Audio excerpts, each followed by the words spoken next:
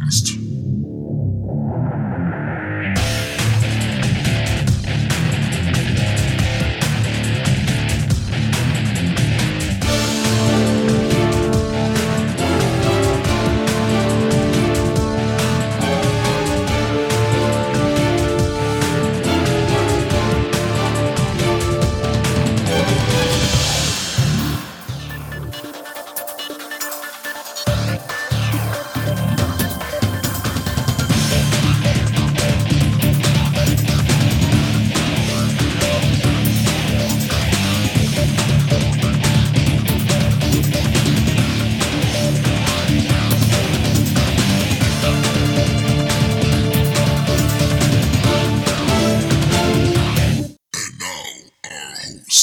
This is Bruce. This is John. This is Blix. This is Trav. This is Rich. Welcome to the TriTac Games Podcast, your podcast of finding cute little aliens and killing them with bad patent medicine. Doctor, it hurts when I do this. Then don't do that. This week we are talking about xenomedicine, or what kind of strange things can we find out on the fringe paths on all those alternate worlds, whether they be low-tech, high-tech, alternate physics, and even the super tech. How does medicine appear and get used out on the fringe paths? Now, this topic is good for pretty much any game where you have to deal with worlds where things may not be exactly the way you're expecting, or when you're coming from a high-tech culture to a low-tech culture. So it works for pretty much incursion, for cloisters. It works for pretty much most of the games that TriTac produces, and a lot of the games that are out there, especially post-Holocaust games, where one group is high-tech and they're trying to restore people back to something reasonable. Because Fringeworthy is a post-apocalyptic game. It's just the apocalypse wasn't ours. Now, I will have to apologize because I have a cold. So I may make occasional inappropriate noises. Oh, noes. How apropos. Well, Such good timing for you to be sick. yes. Yeah. The reason that this topic came up is because in the Fringeworthy source book, one of the roles that a Fringeworthy person and even your campaign can be set around is the idea of being medical professionals and going out and essentially bringing health and well-being to the universe. Because there's a million worlds out there. Now, of course, you would be expected also to deal with trauma, situations where there's Fringeworthy, they're hurt, they need to be helped and brought back. You might need to do that, but most of the time, this is going to be something where you find a world that's in the middle of a probably a crisis situation, a plague, a physiological hazard that needs to be dealt with, possibly people recovering from an apocalypse of their own. It's some kind of a nuclear situation, biological holocaust, zombie holocaust, whatever it might be. And they need their biological and medical infrastructure rebuilt. This is where you would, these were the kinds of missions that your team would be set on. Of course, you could also be just something that you do as part of a single character, going out there as a medical professional and running face to face with ignorance, superstition, and harmful practices that are literally injuring, if not killing, members of a community. And you might feel a impulse to do something about it, and we're going to talk about what you can do and how wise it is to do it. So, looking over our notes, which I sent out, the first thing we want to talk about is, when you come out into a world, there's going to be a lot, and to a people, there's a lot of things you need to evaluate as far as trying to trying to help them out, how to make their lives better. Because being a medical professional, that's what you're all about, is making people's lives better. So when you come into a village or into a culture of any kind, what are some of the things that you need to look into to see about?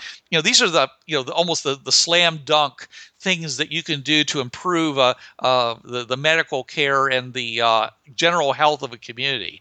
What do you got, Trav?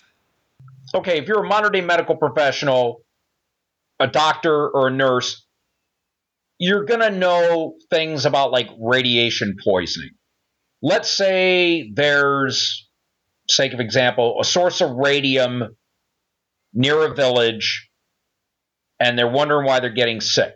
A doctor or a nurse is going to see that, and they're going, okay, that over there is bad. You need to get away from that, or we need to remove it or throw it through the portal, whatever. Yeah. So removal of toxic materials or relocating let's say it's a big deposit of radium. You're going to need to tell these villagers, okay, that cave is bad. We need to move you away from here. Radiation's bad, okay? Okay. Oh, sorry. It's bad. I disrupted everything. I disrupted everything just for that. Sorry. A lot of radioactive materials glow. And that would be a kind of material that would have a kind of a religious or a spiritual significance to a lot of people, especially primitives. So it'd be very likely that a deposit of some kind like that might actually be shaped into an idol or an object of worship and placed on an altar for everyone to come around and worship, getting them a nice dose at least once a week, especially the priests and the altar boys who might be servicing that thing might find themselves having strange things happen to them as a result. Yeah, lesions and cellular breakdown. Yeah, all these really good things. Yeah. And so if you're going to have to deal with, and we talked about this, you're going to have to deal with religious taboos, like if they're going to be seeing this as a religious artifact of some type, even if it's just a cave. Oh, the glowing cave, it's showing, that this, that, and the other. You're going to have to try to convince these people of a PL's 1 or 0 or 2 mentality. It's like, no, that cave is killing you. Are you wondering why you're coughing all the time? Or, yeah, you need to be over there some. So, yeah, relocating the residents if the materials are not needed for health. It's like, yeah, there's the door. Go that way. There was something that always in medieval cultures, they're wondering why they get sick after a battle. Well, it's because, people die and it gets into the water and the bloodstream and then it washes downriver. That's what they always would say, never drink downstream from a battlefield. So things like that, learning simple and not eliminating into your water supply, like Well, it happens all the time, Trav. I mean, I have pictures of where you have a well, and the well is not covered, and there's a cow standing right next to the well. The back side of the cow is right next to the well. This happened at Andersonville, where they had a stream going through the camp, and people were drinking downstream from everything that was being poured into it, and they wondered why people were dying in mass of dysentery. You got to teach these people germ theory. Well, you don't necessarily have to teach them that. You can just simply say it's not good to mix poo with your drinking water. Put your latrines downstream. My hometown, I won't name it because I don't want to but there was a lake, and there was the area of town where all the rich people lived. And my mother-in-law was on the board. Well, my former mother-in-law, this would be my daughter's maternal grandmother, was on the board of trustees and got a hold of the DNR report. They were basically emptying the sewers from these rich people's houses. They didn't hook it up to, they did it right into the lake. And then they wonder why the fecal coliform level was so ungodly high. Where, like, if you fish, you didn't want to eat those fish. They told you no. We still have this problem with Vancouver, BC. There's, Victoria, actually not Victoria, Vancouver, Victoria, British Columbia. They still dumping their sewage into the Puget Sound.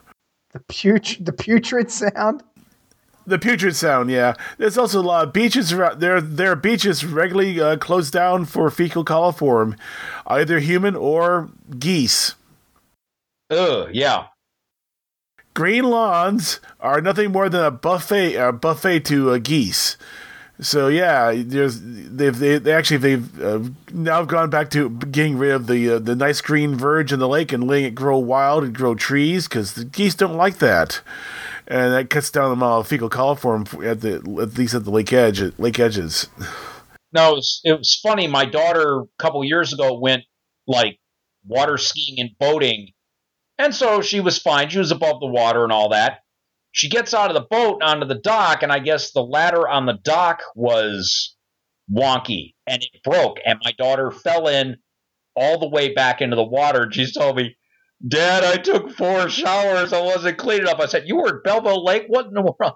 And so just, I'm like, oh, God, I didn't want to touch her. And she's like, I'm not poisonous now, Dad, but I took 4 showers. Because to this day, if you live in my hometown, it's still known that the lake even, oh, God, let's see, this DNR report came out 35 years ago? Yeah. And still, the townspeople are just kind of like, we're not going swimming there, So that's another thing. Don't eliminate with your water there, get a sewer system going.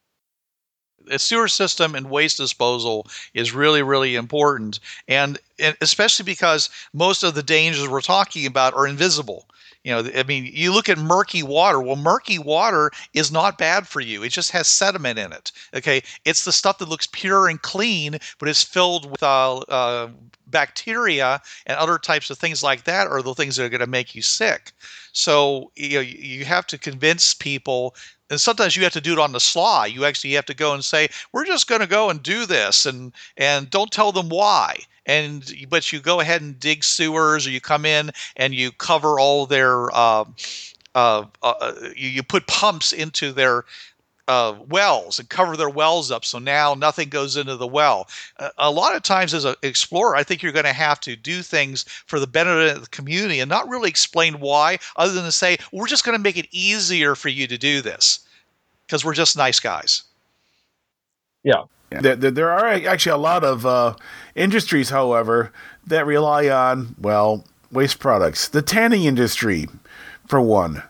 Until we actually got good commercial tanning, chemical tanning stuff, you use urine for tanning. Right? No, I take that back. You use urine for bleaching cotton. Yeah, for bleaching cotton, and you use human fecal material for tanning leather.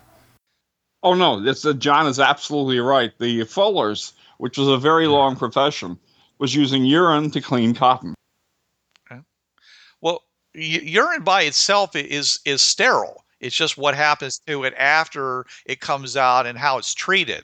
That's why I say a lot of these things are not bad in and of themselves. I mean, there's nothing wrong, with manure. We use it to fertilize our lawns. We use it to fertilize our gardens. Unless you go out and you get morels from a side of a tree, every mushroom you eat was actually grown on a tray of horse manure that was sterilized, so that they could just pluck them out and just put them into a store and not have to worry about washing them. But until someone understood that this was the way to do it and to make them safe, they were a danger. Yeah, there's a great little story here in Seattle. There's a park called Steamworks Park. It's fairly famous. It's the old, Gasworks Park. It's the old gasification plant that they, capped. Because they looked at it and said, it's a Superfund site, but if we cap it, it'd be just fine. All that nasty chemicals would be buried and never come out. But they decided to fertilize it with human waste from the local sewage system. So middle of the summer, they had a bumper crowd of tomato plants. Because it wasn't sterilized and processed. It was more or less straight from the sewage plant. And tomato seeds, they survive the digestive tract. They sure do. We had fields of tomatoes up here where the city of Pontiac just dumped the old, the processed sewage and bulldozed it across the ground, and there were cherry tomatoes everywhere. Wow. Those wouldn't be helpful to harvest, right? Oh, sure. because they sterilized the waste and they dumped and it grew, but nobody, of course, would touch them. No, the ones at the Gasworks Park would not be safe because the roots would go deep enough to get past the cap and start bringing up all the lead, and so they would not be safe to eat. So we were talking about proper food handling techniques. So I mentioned earlier about washing your hands when handling raw meat. Oh, not just washing your hands, using different platforms for different food processing. If I'm going to work on chicken, I have a chicken board. All I do on it is chicken. If I'm going to do other kinds of meat, I have a different board for that. 50 years back, yeah, you'd want to do that because there's stuff in the chicken, there's stuff on there, and there's stuff in the eggs. You don't want mixing with anything else. So yeah, you really want to have separate places to work with different kinds of meat.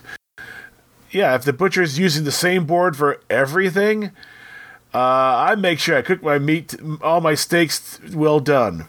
Yeah. At that point, all my chicken till they're dry as a bone, my pork till it's dry as a bone, because otherwise, trichinosis, salmonella. That's very rare now. Right. And the reason the trichinosis is rare was because originally at the slaughterhouses, they would feed pigs pieces of other pigs that were infected with trichinosis. And so they would get the trichinosis and it would go into their bodies. They passed a law back in the 50s and 60s that said you can only serve cooked garbage to the pigs. And when that happened, it dropped like 95% overnight. Now, there's a little bit of controversy about the United States. We wash our eggs. But you go to Britain, they don't wash the eggs. In fact, they said washing eggs is actually bad. Just don't worry about it. Just leave it out. You can put the eggs on your table, leave them out at room temperature. They're just fine. Because if you wash them, you actually damage the shell a little bit. Now it's more likely to let bacteria through than if you didn't wash it. So you have to keep them refrigerated in the United States. So yeah, if you get farm fresh eggs that were pooped that morning and they weren't washed, don't worry about them. Just leave them on the refrigerator. They'll be perfectly fine for 2 weeks. Well, I was watching an episode of Doomsday Preppers, and I saw something rather surprising, and that was this woman who considered herself to be a foodie, a big connoisseur. What she would do is that she would take eggs and using gloves to keep her hands sterile, she would put mineral oil around the eggs and put them back in their cartons. And she said that those would keep for up to 8 months in a cooled, dry place because of the extra barrier to oxygen that the mineral oil would provide. And she showed 9 months later she was feeding deviled eggs and all kinds of things to her neighbors, and everybody was fine. So it's eggs are a lot more safe at room temperature than you might think. Yeah, properly taken care of. But I mean, as you said, the biggest problem with food preparation is contamination of other foods. So, and I can understand why people in the 1900s were like, we want to be pure vegetarians because if you didn't handle meats well, then you'd probably take it over and mix it in with your otherwise healthful vegetables and cause problems. Or again, you'd have the problem where your water supply wouldn't be safe and you'd wash your vegetables in your water and contaminate your vegetables. So a lot of times just taking something off a vine and eating it is probably the safest way of consuming food. We can get more insidious than that because it happened to me. I cooked with some friends and so forth, and one time I forgot and put my hand back into the seasoning jar. We had to throw the seasoning out at that point. But yeah, you think about medieval cooks or even cooks of my mom's age back in the 30s and 20s would think nothing of rubbing salt on the pork, reach in there and get some more salt and rub some more salt on. If you can develop an attitude of trust between your explorers and the people you're talking to, you can show them all kinds of simple techniques that will improve the health and reduce the amount of sickness in their community by a major. I mean, you could literally decimate the disease numbers in your community just by proper handling of food and by keeping products of elimination away from the food that you're preparing. At least teach them how to make septic tanks, or at least some place to store their sewage so they can then use it later for their fields. Right, because a lot of animals, any sicknesses that those animals might have, a lot of them are not going to transmit over to human beings. It's the human being waste that makes other human beings the most sick. So if we move on to like proper food cooking and water purification, so that's all part of the things that we've learned over the the last, I don't know, millennia, where cooking food, storing the food after we cook it or before we cook it. Didn't they, John? Didn't they used to line the inside of grain pits with manure to try to keep it waterproof? Mud, manure, it depends on the culture. Some cultures would use lime and a lime paste and make a plaster and line the walls. It really depends on the culture. Not everyone used manure because there was at least enough brains in their heads to realize manure and food really should not go together. But more often it would be a quick lime or a lime paste of some sort, and they would plaster the sides and try and make them watertight. It didn't work. That's why we have beer, because someone let the grains get wet and malt and ferment naturally. Blix, is it easy to create a water purifier, or does that take some kind of high tech stuff? Oh no, that's easy. As a matter of fact, they one of the things that they've done recently. Let me rewind that. It depends on what you're talking about water purifying. If you're talking about just being able to drink water out of like a pond or like a puddle that hasn't been polluted with something like petroleum or something like that, like just natural like bacteria and stuff. Yes, they actually have straws now that they use over in Africa and South America. I think the Bill Gates Foundation discovered this or built this, came up with this idea and made them happen. But you can literally just stick the straw in muddy, contaminated, biologically contaminated water and drink right through the straw. Okay. It's very low tech. It's very cheap. It's I think the straws are like 10 cents a piece or something like that. Yeah, but you can't cook you can't cook that way though. The cooking requires usually more water than that. Oh, sure. No. There's a wonderful, wonderful TV series, which I just recently finished 2 seasons of, called The Colony, about dumping people into hostile post-Holocaust environments and seeing how they survive. Kind of a TV reality show. And the water filters are charcoal and sand, and it works perfectly. And you can scale that up, John. I mean, yeah, you said that's not enough to cook with, but that's with a straw. I mean, you could have a container like a bucket or something like that would, just a barrel, right? And with a lid, maybe it's built into the lid. And as you dump water into the barrel through the lid, it purifies the water as it trickles down through the filter. So yeah, it's not that hard to purify water. Because I'm looking for something that I can, that they can themselves make themselves. Because they can't make the straws, but they could make this. Oh, dude, they could make this themselves. Like Richard said, it's just charcoal and sand. Right, and charcoal is just burnt wood that isn't fully consumed. I recently have a little video that I bought for 50 cents at a church bazaar. It was called the Doomsday Water Filter, and it was pumice rock, because it's porous, and it had. And on top of that was sand, and they also had charcoal, which was from a fire. And then on the very top of it, he put sawgrass, just this piled up thick, and you just pour water through the top down to the bottom, and it comes out perfectly clean and safe. Even if it was from a biologically hazardous, source to begin with. Now this isn't going to help you from any kind of like radiation or I don't think it's going to help you against anything like petroleum. Probably not. It has to do with the molecule size. Like bacteria is actually a pretty decent sized molecule. How about heavy metals? Probably not. Yeah.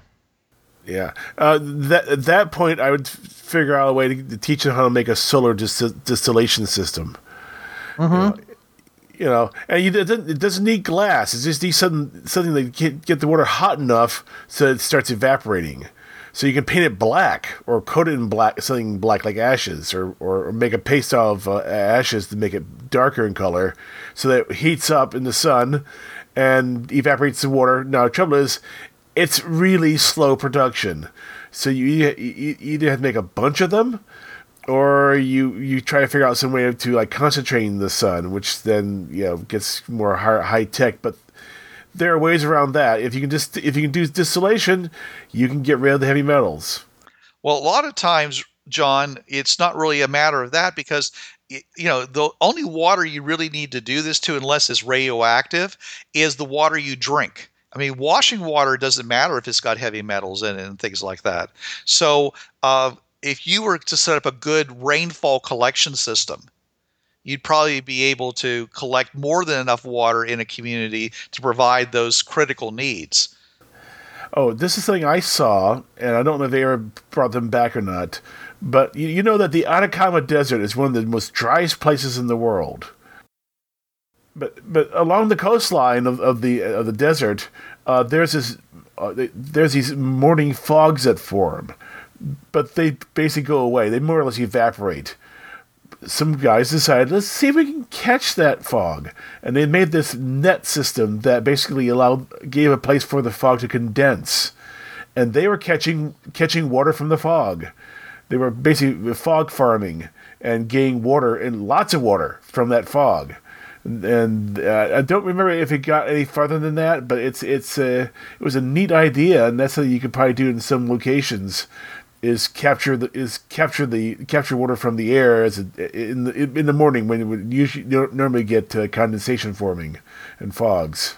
Yeah, redwoods get half of their water from the air itself. Their root systems can't possibly draw all the water it needs, so they get half of it. And we're talking about the huge 300-foot tall redwoods. They only grow in areas where there's a vapor layer, where there's a lot of like a fog layer that happens every day, and that's how they're able to get it too, using the same concept.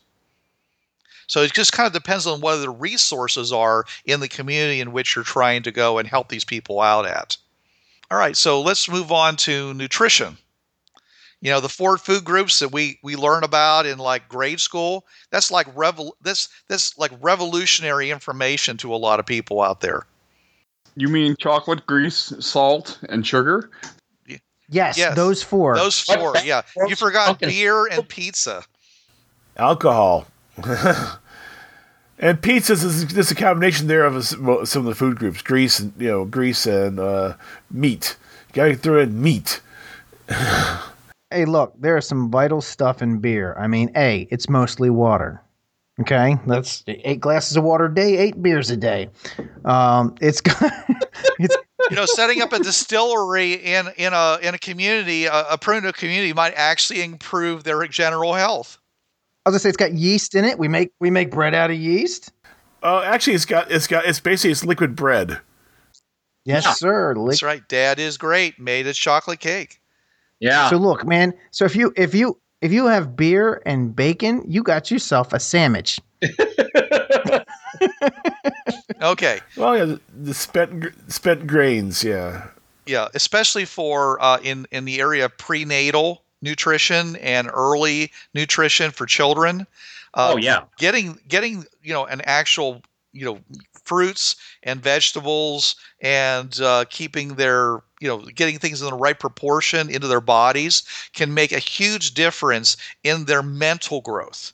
One reason why the people in Japan get taller, well, I think they pretty much caught up to the rest of us, but they literally gained about a foot after World War I and II because of the changes in nutrition that they learned about from the West. I'll tell you, when Eric was in his mother's belly, there was nothing more important than making sure that she had a good diet and she took those prenatal vitamins. And he came out and he was a 100% percentile baby. Oh. So, I mean, and I'd like to lay claim to that, but I really think it was just good medicine and good prenatal care. Okay, I'll just point out one thing: you actually don't need meat in your diet. You just need to actually have sources, at least 2 sources of protein, plant protein, because they can then form together into a whole protein that you need. A great example is like beans and corn. They basically will form a whole protein. Trouble is, they're New World crops, and if you hadn't been going to an alternate world that's in, say, Africa, that ain't gonna do it. You need to find the local plants there that provide the two proteins. Hey, John. Yeah, but you know what? Beans and rice will do it. And lentils. Okay, lentils are our old world, but beans, as we know them, are all New World. I get it, and that's why I went to lentils. Lentils serve the function of beans. They carry those amino acids, and then your rice carries the other half of the amino acids. You got yourself a complete protein there. Or nuts. Nuts are got protein in them. So yeah, you gotta make sure that because hate to say this, at one point the average, at least in the early days of our agriculture, it was basically having a bowl of malto-meal. And if you're lucky, you got some salt to put into it. No milk, no sugar. Yum, porridge every day for breakfast, lunch, and dinner. Yeah, and there's lots and lots of foods that we eat commonly now that were at one time considered to be poisonous or not considered food at all. Tomatoes?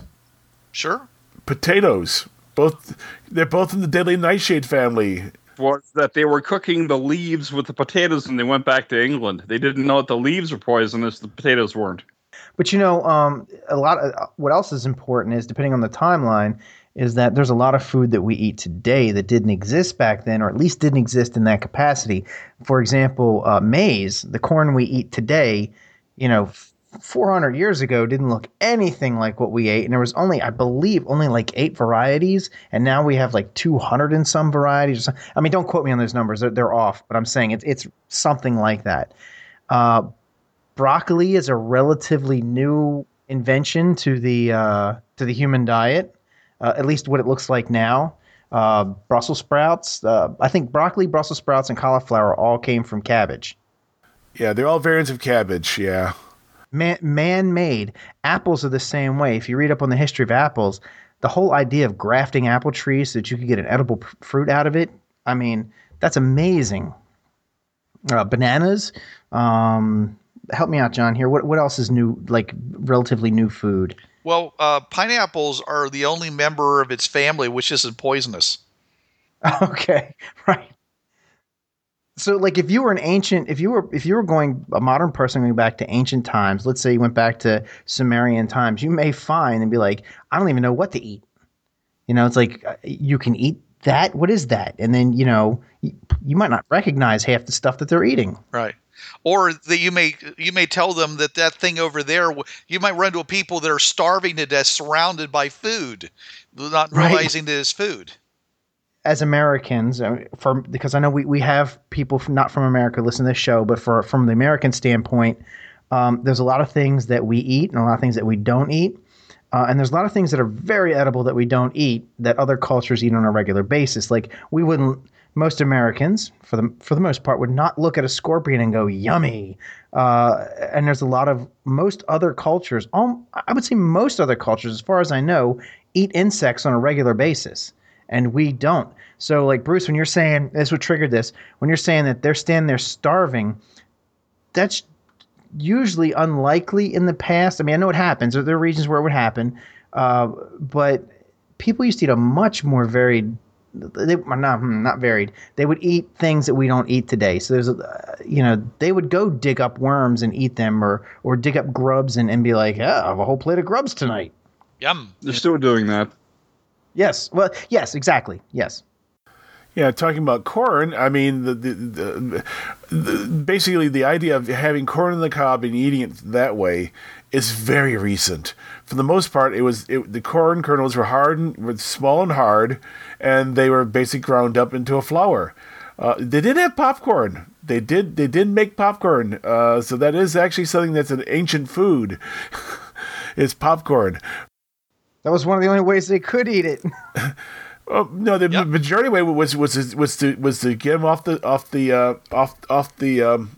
cob and grind them up into a powder and basically serve it. And of course, that powder would be full of stone dust as well, so you can tell it from the dentition.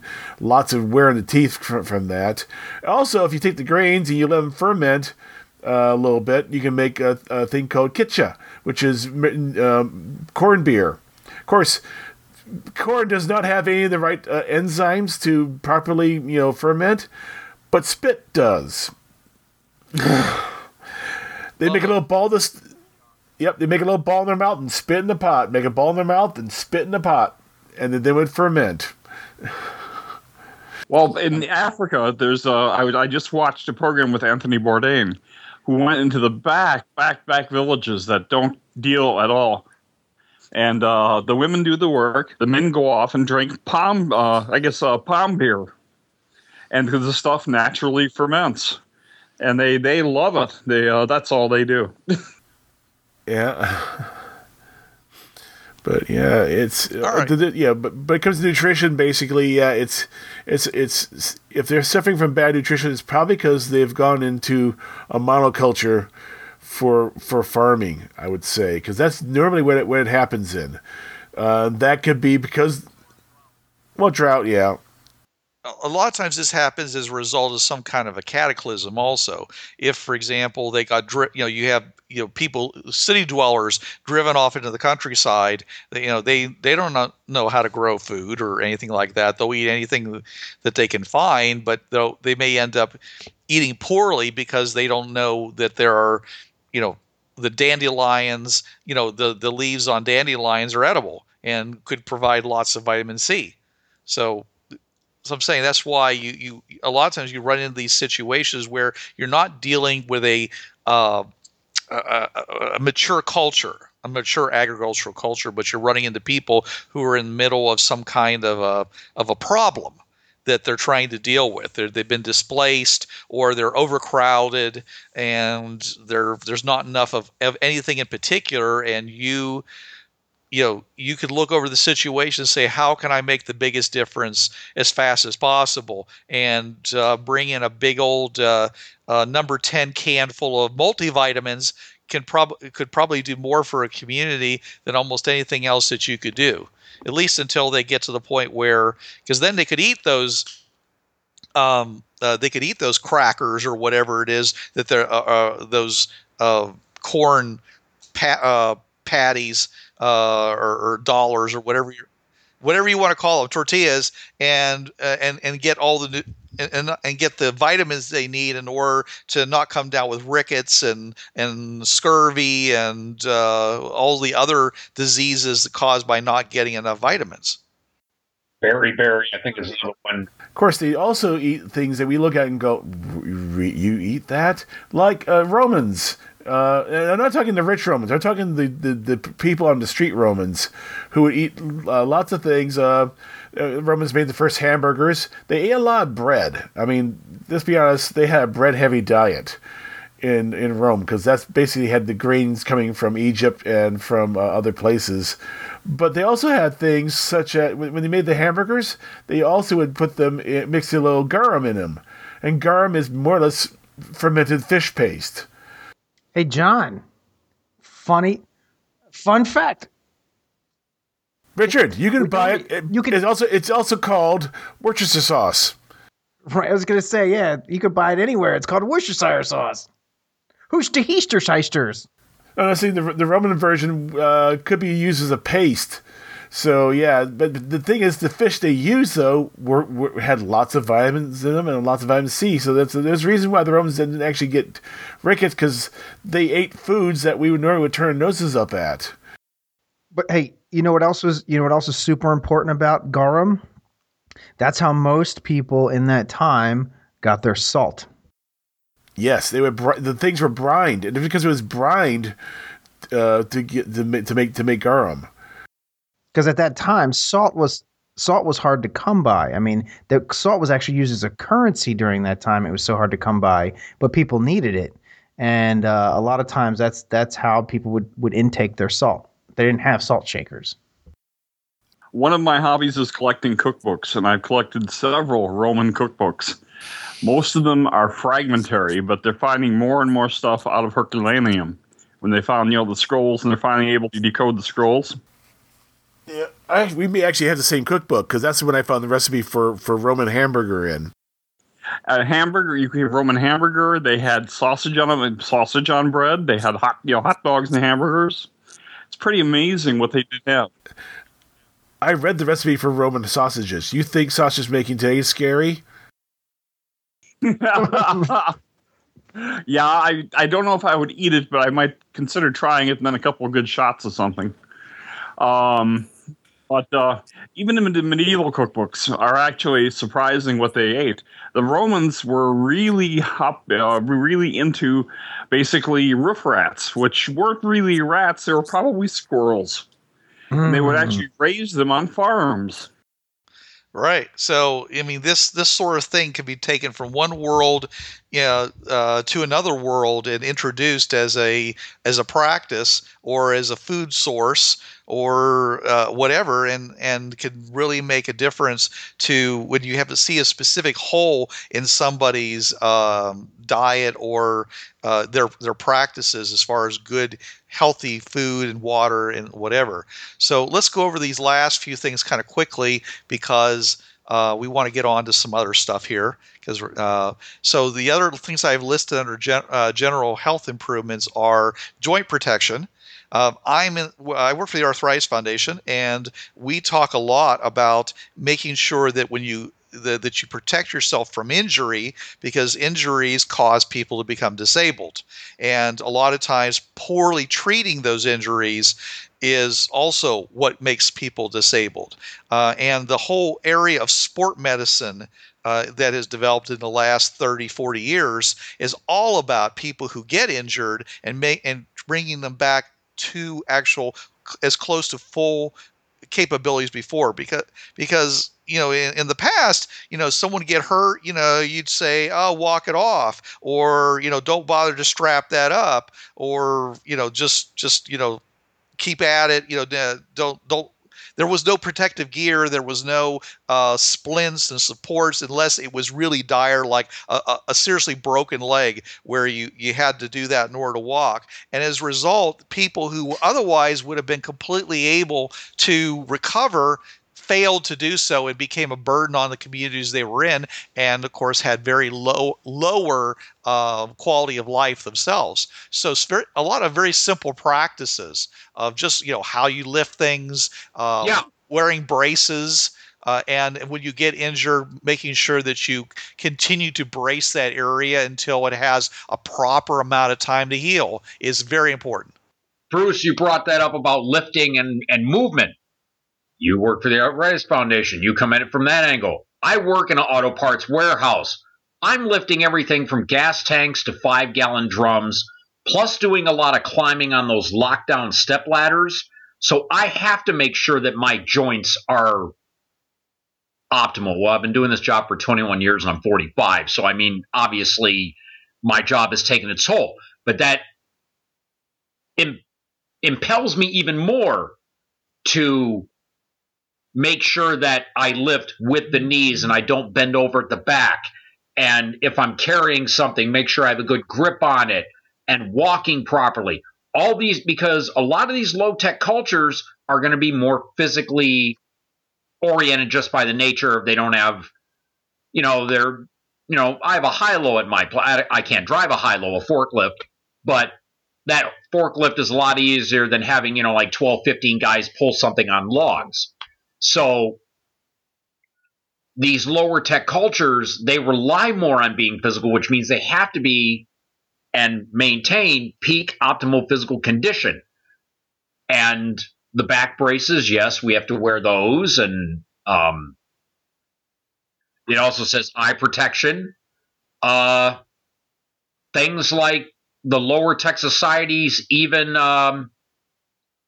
because you have to make flint knives. Well, that means you're chipping away at flint to get the proper blade. Flint chips flying around can take an eye out. You got to be careful with that. At my job, I have to use eye protection in case of battery acid. Hey, Trav, what's the term? PPE? Personal protection equipment. Yes. Matter of fact, I had to do some schooling on that this afternoon before I left work. I had to go through videos and recertify would be the word. So yes, personal protective equipment, things like, well, for my job, it would be like aprons, gloves, goggles. We do have the full body suits like auto body people would wear in case we have to do a hazard, because I deal with hazmat in my particular section. So eye protection, goggles, no, heck, those are in my section, the ones with the rubber strapper on the back of the head. That's something else that could be introduced to these cultures, saying, you're dealing with, this acid that you're etching, let's say it's a medieval culture. Wearing these, and this mask so you don't breathe in these fumes, and that's another one. Protecting your breathing, making sure you're not breathing in bad stuff. Good ventilation, yeah. Yes, that also.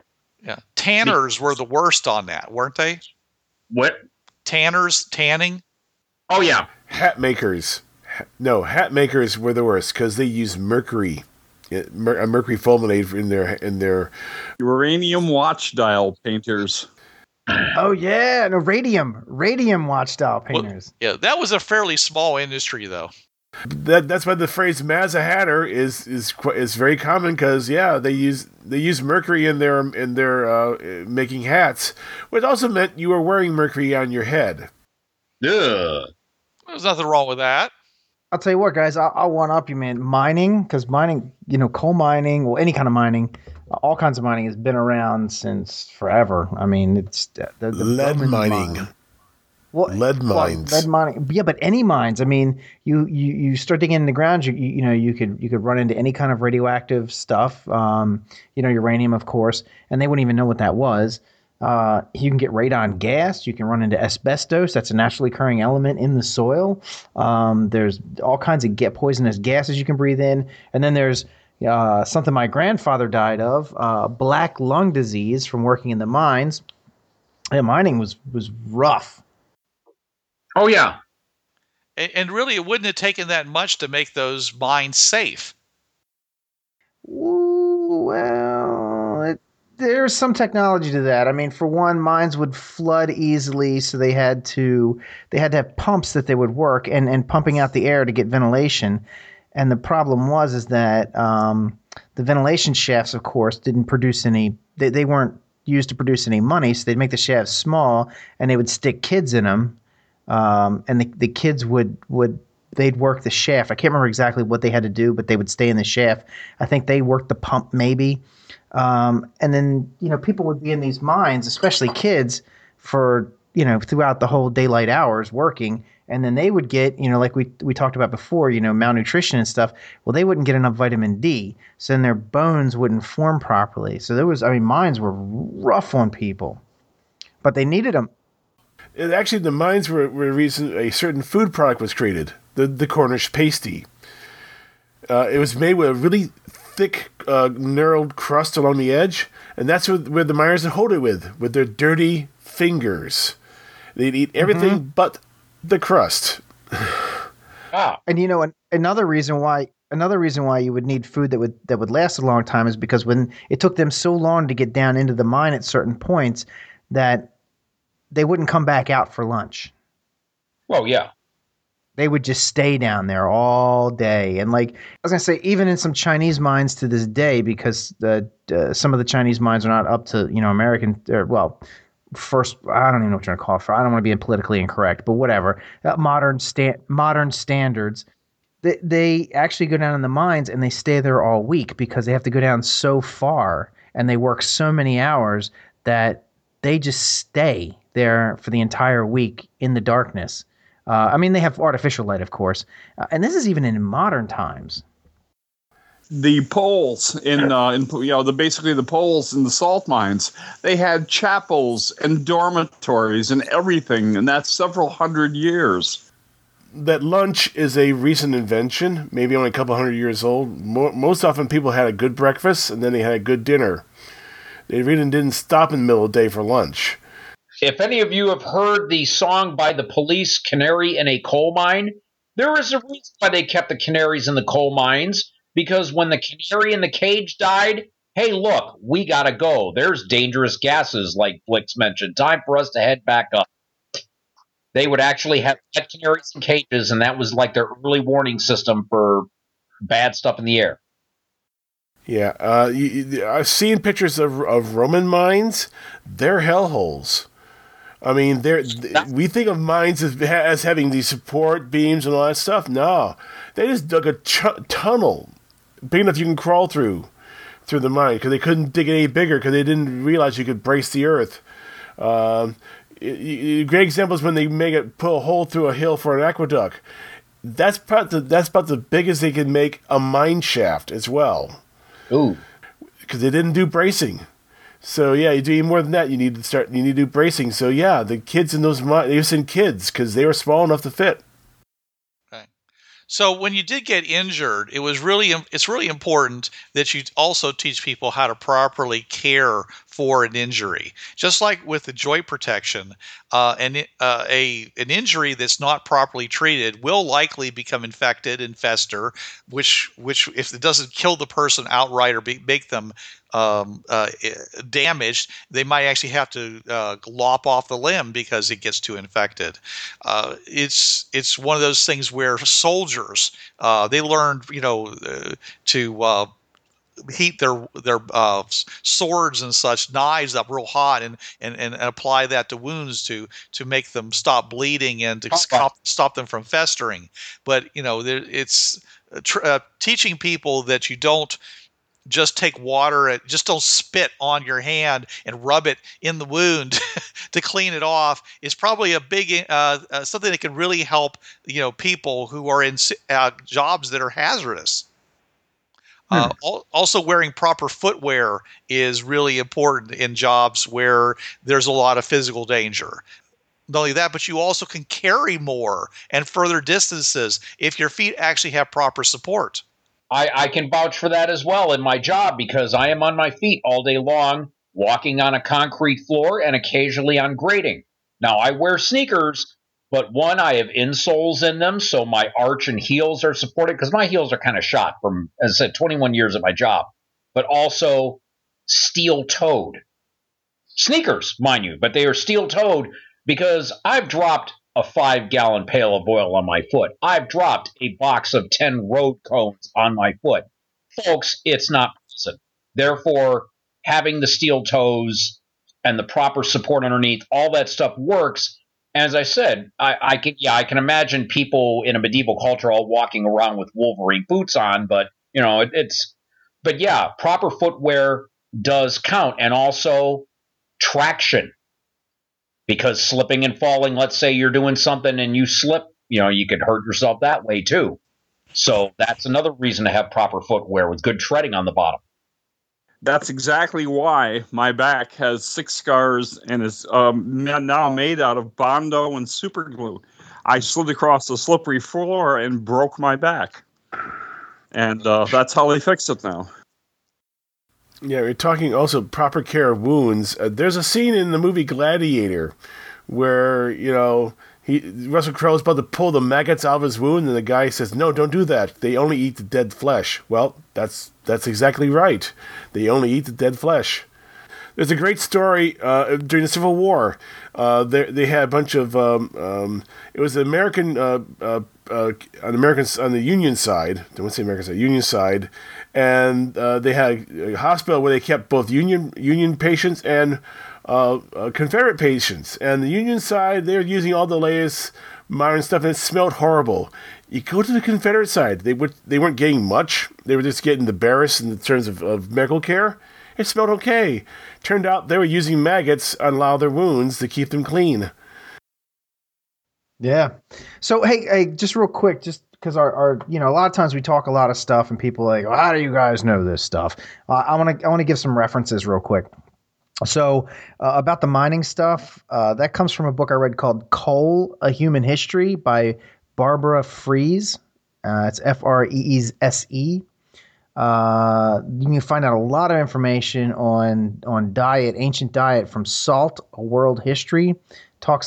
Basically talks about how salt, and this is great for any like Fringeworthy, any old culture you can, because salt was pivotal. I mean, we absolutely, it's an essential mineral in our diet, and that's by Mark, and I'm going to spell it Kurlansky. And then if you want to learn about like how fruits and vegetables have evolved with us as a society, there's a really good book called Botany of Desire, and that's by Michael Pollan. Or you can just watch it live. If you go to YouTube and type in the Botany of Desire, there's an entire video. It's like 116 minutes as I'm looking at it.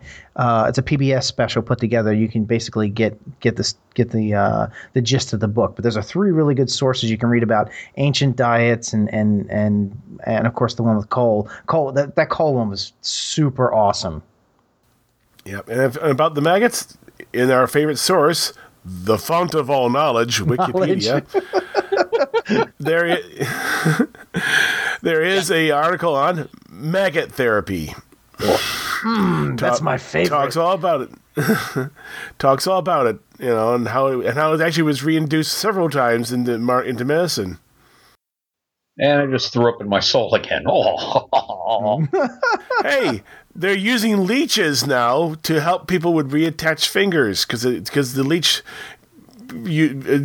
puts out a natural anticoagulant. Yeah. And helps promote the growth of capillaries. That too. Break out the leeches.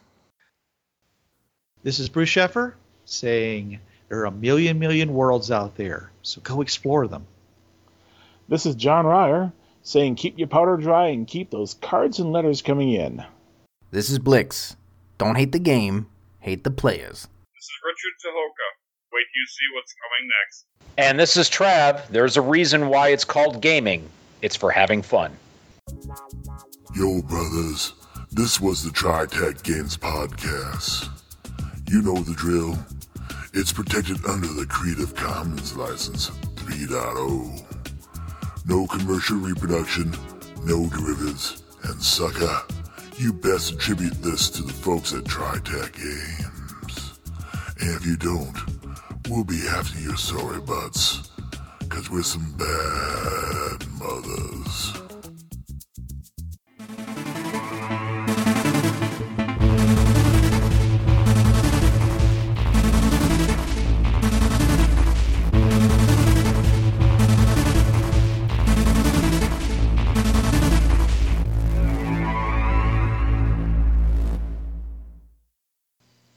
Hi, this is Trav of the Travcast, Hour 3 of Blind Wolf's Rubber Room Association on DementiaRadio.org, Tuesdays, 8 to 9 p.m. Eastern.